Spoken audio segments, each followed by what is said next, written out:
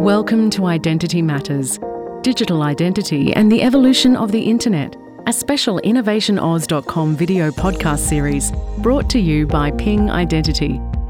From debating access to anonymity issues in online culture wars to fighting cyber threats on the commercial internet or in the delivery of government services, identity impacts everyone. In this series, we will speak to a compelling list of experts to trace the global online trends that have helped frame digital identity and to understand the cyber landscape shifts that have shaped identity access management practices and zero-trust environments. Join us as we explore the philosophical and practical sides of identity, the fundamental issue at the heart of the Internet.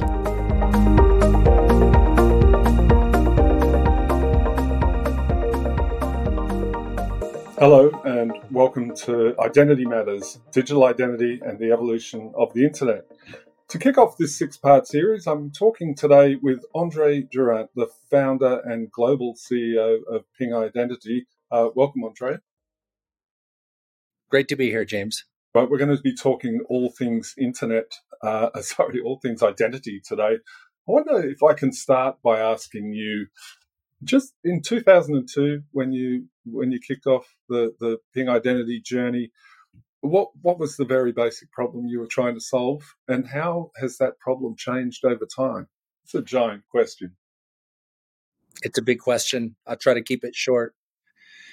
I had a personal observation where devices were kind of driven to network, and that all of their utility, once networked, all of their prior utility just disappeared. And all of the utility was essentially around them being a networked device versus a not networked device. And it was my first experience having a Novell network. I was perfectly happy with my PC without a Novell network. And then we got a Novell network. And one day the Novell network went down and we all pretty much said, let's go play Frisbee. And about maybe 6-8 months later, we connected our Novell network to the internet, and the internet went down, and we pretty much said, let's just all go play Frisbee. And so it was just odd to me that, my computer was perfectly productive without Novell, and then we got a local area network, and when the network went down, like my PC was somehow useless. And then we had a Novell network, and when we connected to the internet, when the internet went down, all of a sudden my PC was useless and the Novell network was useless. So there was this observation that networking is a one-way street. And what manifests from that train of thought was this notion that, hey, if all of our devices are driven to network, it should be possible at some future point that if my device is lost or stolen, I can just shut it off. Basically was find my iPhone. But I realized that there was no way to connect a user to a device if you didn't know the identity of the user and you didn't know the identity of the device. We were all kind of inherently anonymous by default on the internet. And that train of thought ultimately led to the notion that everything needs to be identified. Okay, I want to jump in there because one of the fun facts I came across when I was doing a bit of reading for this podcast series was that New Yorker cartoon turns 30 this year. That cartoon where two dogs sitting at a computer and one says on the internet, no one knows you're a dog. So 30 years ago, I guess that makes it 1993, we were talking about identity, but in a weird kind of way, or talking specifically about the problem that you just identified. Yep. Well, the opposite is now true. Everyone knows you're a dog and what breed and what you had yesterday, right? That's right. Creates its own set of privacy challenges. But no, you're right. So really what it was saying was that the internet in the beginning was anonymous by default. And now we're moving to a point in time where you're identified by default. And it comes with it all of its related privacy issues. But certainly a lot has changed in the last 30 years. Now we've recognized that we can't secure what we can't identify. And if we don't really care about the trustworthiness of transactions in the online or digital world, then who cares if you're a dog? But if we care, and there's financial liability associated with transacting online, then we better know if you're a dog or something or someone else. And so, Yes, as it's very natural that as the use of the internet went from research to essentially the foundation of all commerce and digital economies, that we would need to secure the interactions to enable the trust of commerce at true global internet scale. We're not just interacting with people we know, we're interacting with people we don't know, and that's the point. So we must identify everything if we're going to secure this new digital platform. So identity access management is born, I guess, based on that description. Well, it was born before we got involved, but it just wasn't internet scale. We had identity and identity management, call it at enterprise scale, but we didn't have it at internet scale. And it's really internet scale that we were transforming the notions of identity. So there we had to build standards, all the standards that make up identity. It's really the TCP IP stack of identity had to get created in order for us to scale identity use cases globally. So just as a brief descriptor, where are we now? Because it seems like, I know identity and cybersecurity aren't, they're not interchangeable terms, but they're so They're pretty interchangeable. they're so interrelated. They're so interrelated. Yeah. So Yeah. the way we manage identity and the security of identity has evolved, at light speed, and yet we don't feel necessarily more secure. Is that a harsh way to look at it? It's not at all a harsh way to look at it. So, we had plenty of we had plenty of ways to secure what we were attempting to secure with, I'll say, with lesser identity. And so the notion there was put everything of value in a place that you control and essentially erect a big wall or firewall between it and the outside. So there's the inside and the outside. There's the known and the unknown. There's the trusted and the presumed untrusted, and between it's a wall. And over the course of the last 10, 15 years, combination of mobile phones on one end and cloud on the other, right? So users followed the mobile phone off the corporate network and off corporately issued devices. And corporations followed the cloud to basically shift the workloads, right, out of their data centers to the cloud. So now you had users on non-employee issued devices, in some cases, doing work, and you had workloads outside of the data center where you controlled everything. So now what? So really, the shift in compute, as shift moved from being kind of centralized and protected and all controlled to being now inherently more distributed, we needed a new way to reconnect who should have access to what. And you could not presume that you trust the network or the user or the devices that they were coming in on. All of those things were kind of more trusted when they were all in one place. And so it was inevitable that more emphasis or shift towards the identity control plane was going to occur as this decentralization was occurring. Now, it accelerated through COVID, and both cloud acceleration and mobile adoption have both accelerated, basically putting the spotlight, if you will, on the identity control. So what has essentially happened is we went from kind of firewalls being the perimeter, or a network, really, it's our network being the perimeter, to now being the user's authentication, or really the user's identity is now the new perimeter. And as a result of that, as you say, identity is being attacked more than ever, because your authentication, taking control of your account, is the new way in. That's the door to kick down, which is why all the attacks now, or many of the attacks, are propagated at essentially getting your account, getting your identity. Yeah, and then leveraging to get in. The technology issue is never really solved because it continues to evolve. But the human element, I'm not even sure if that is something that can be solved. But talk me through that. Well, so I was going to say where the challenges in technology, they never go away; they just shift, right? So they manifest over here, and then they move, and we're always kind of like constantly evolving, creating new challenges with technology, and then new solutions with the same technology. So, great example would be AI. Like it's a little bit like nuclear. Nuclear. You can create nuclear weapons, which are bad. You can create nuclear power, which is good. You've got AI now, which can be leveraged to see abnormal behavior, which is good. And you've got AI that can basically clone your voice. Yeah.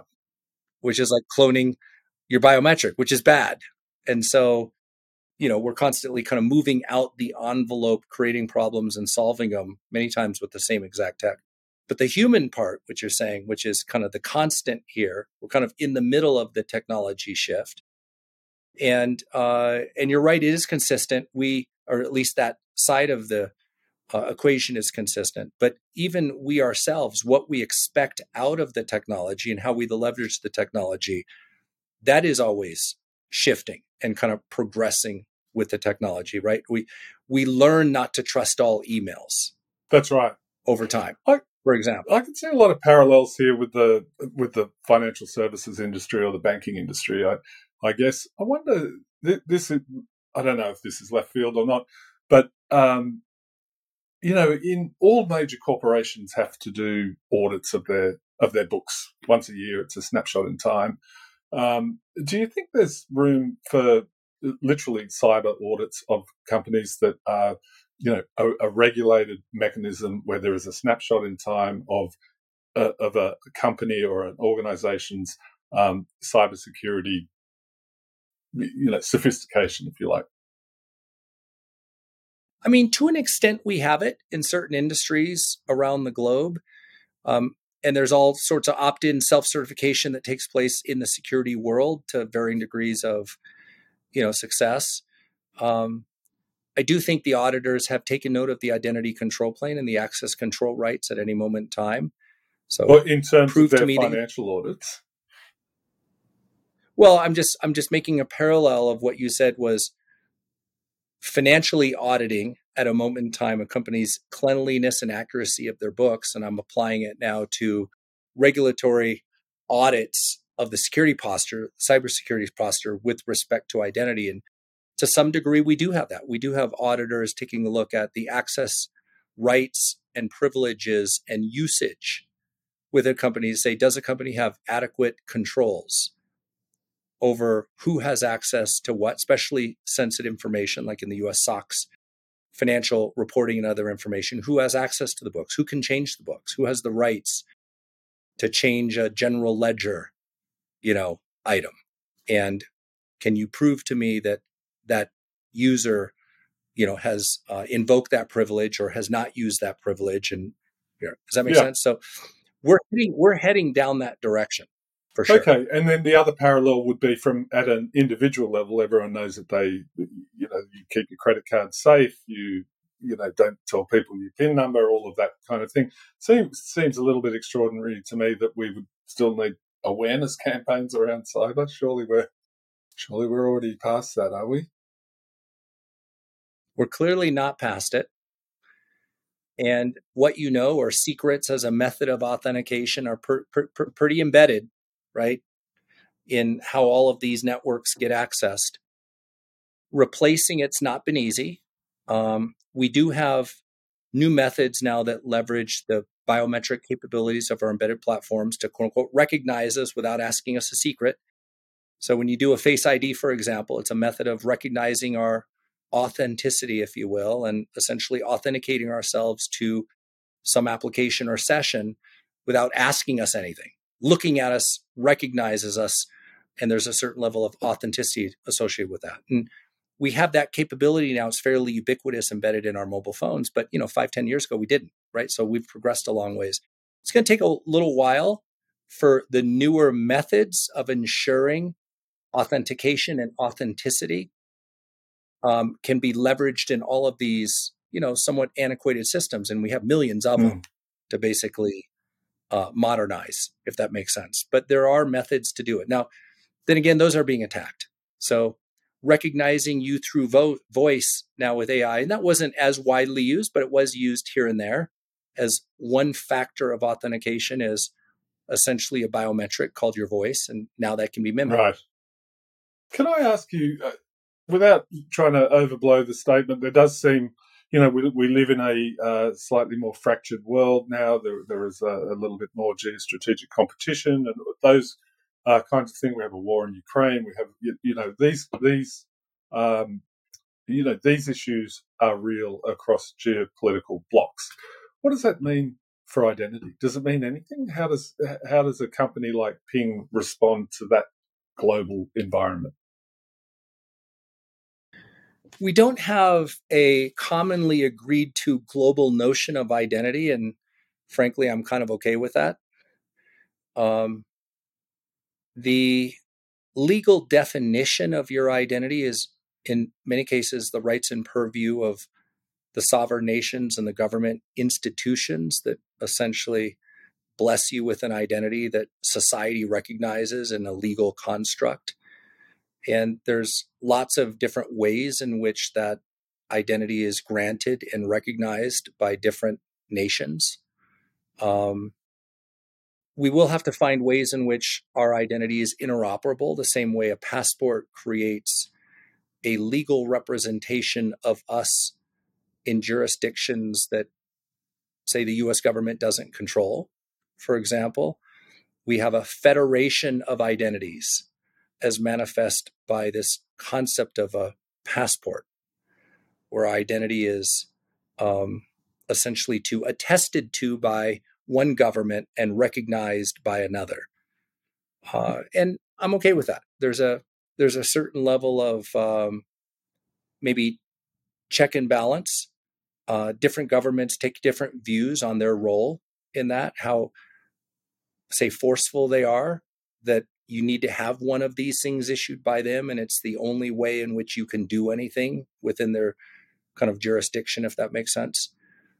So there isn't one size fits all. Different cultures have different levels of trust of their government and bestow that government with different authority and power over them with respect to identity. You go to countries like India, and they've taken 3 different biometric markers, if you will, from everyone in India, right? And in the US, I think that would be a hard thing to do. Now, we opt into it to a certain degree through Clear and TSA and other services that we use. We opt to give over our biometrics in the pursuit of a more friction-free, entry into different things like airports and entering the country, if you will. I mean, Global Entry has my fingerprints, and they also have my facial biometric. And you'll notice when you go through a lot of Global Entry things now, they don't even ask you to insert your passport. They don't even read the chip. Like, they take a photo and you're in. So your face is your token now. Quite incredible, isn't it? It's sort of amazing how, obviously cultures are different, but how different cultures have applied cultural norms to a digital identity environment, yes, and to a very deep level. Absolutely. And like I said, there's a lot to be gained by getting the root of trust, which is your identity, both physically and digitally, into a common framework that all of society can essentially layer on top of or pile on top of. Certain cultures will accept that. They're more accepting of government, and other ones are less accepting of that. So you've got to find ways to achieve the same goal in a much more fragmented way. And for example, US is that, right? We're a federation of states, and states have the requirement to essentially identify you. And if I move between a state, I need to get a new license issued by that state, not by my prior state. Now, the states recognize each other's identification, but if you live there, you're supposed to get a new license issued by that state, and they have to verify you and vet you in all the ways that the prior states did. So, look, it's just different around the globe, different levels of trust of government. We have to make identity systems work with all of them. Yeah, it's certainly it's a fast-moving space. I'm talking to Andre Durand, the global chief executive and founder at Ping Identity. Look, let's just change it up a little bit. Just in terms of identity use cases, is there a sector that really does this stuff incredibly well? And where are the opportunities for you of sectors that are probably not doing it really well right now? Well, we break up our world into the use case. And so employees engaging with their employers to get the job done, we call that a workforce use case or employee use case. And there it's about ensuring, a high level of security that only the right employees can gain access to whatever the information is the company is trying to protect. But while experience matters, security matters a little bit more. When you go over to the customer consumer use case, friction is everything. Now, you don't want to be a company that doesn't secure your customer's personal information. You don't want to be that company. You also can't be the company that is so secure that no one can do business with you, because customers and consumers have a lot of choice. And you measure the distance between you and your closest competitor in keystrokes and milliseconds, not miles. So frictionless experiences are really, really important. So are being recognized and having personalized experiences. If you're a loyal customer, you want to be recognized as being a loyal customer. And just because a company has 5 brands and for different reasons, they all have 5 different identity systems, customers don't care. If they want to buy a service from you, they would like a singular experience for how they engage with you.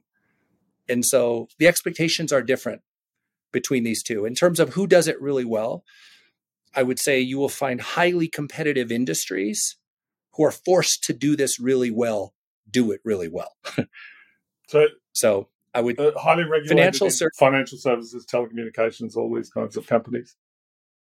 They're very competitive. On the one end, they're regulated, which means they take the role of your security and privacy seriously because they get fined if they don't do that well. And on the other end, customers and consumers have a lot of choice. So you better provide a secure and friction-free experience if you want to survive and thrive in the digital first era. Okay, I wanted to ask you just a business question to finish up, I guess. After 20 years, a 20-year run at Ping Identity, the company was acquired or taken private last year. I'm interested to know what you can do as a private company that was more difficult as a public company, and perhaps vice versa. And then, what are you doing what's the plan for the kind of short, medium term? What's getting you excited? What are you focused on? Well, let me take the first one. So public markets, you need to be smooth and predictable, which is fantastic, right? I mean, you can run a good company. When companies are under transition doesn't always make them predictable. And sometimes you don't want the transition to necessarily be smooth. You want it to be fast. So we were undergoing a cloud and SaaS transformation. It's hard to be smooth and predictable always when you're going. If it goes too fast, you get hurt. If it goes too slow, you get punished. Does that make sense? And so when you're under transformation, better to do that privately and then come out as you're hitting the straightaway. That makes sense. And so we were shifting from kind of a single product and a single use case to now a platform that was cloud delivered, focus on an emerging space called the customer. Better to figure all that out and experiment and do that privately and get the formula right, and then come back out at a later time, as I said, when you're hitting the gas and in the straightaway. That's part number one. Part number two was that hard to say what was going to happen in the macro environment. Fair to say there was plenty of clouds on the horizon. And I would much rather play offense privately than defense publicly. And so private does offer you an opportunity to do things under the right PE ownership that is harder to do when you're a public company. So part of it was the cap table. Part of it was being private, where you could make the changes that you needed to make and you could do it quickly. You didn't have to be smooth. In terms of what gets me excited here, I'm probably more excited 20 years later than I was when I started the company.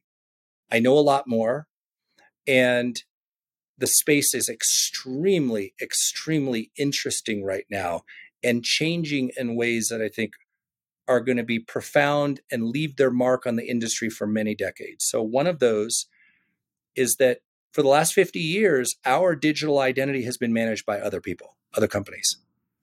Your digital identity is very fragmented. Really, it's the aggregate of all the accounts you have with all of the companies you do business with, publicly and privately.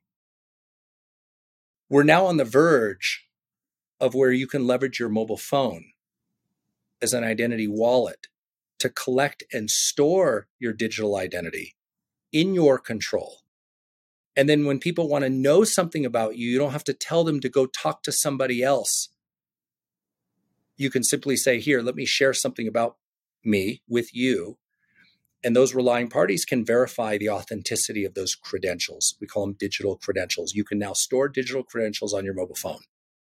You can unlock them and use them with your face, with your biometric. Nobody else can. So this is your personal wallet, your locker, to store your personal identity information that you could then choose where, when, and how to share it.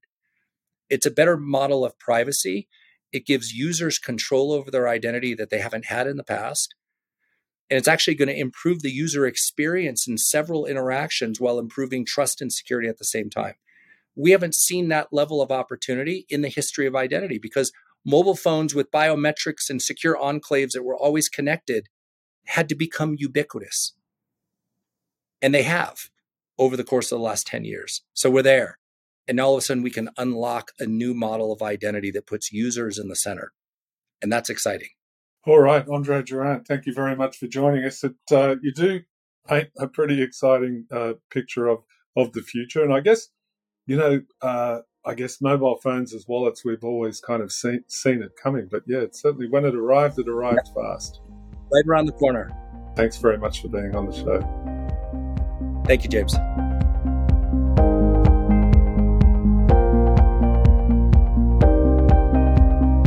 We hope you enjoyed this episode of the Identity Matters, Digital Identity and the Evolution of the Internet video podcast series brought to you by Ping Identity.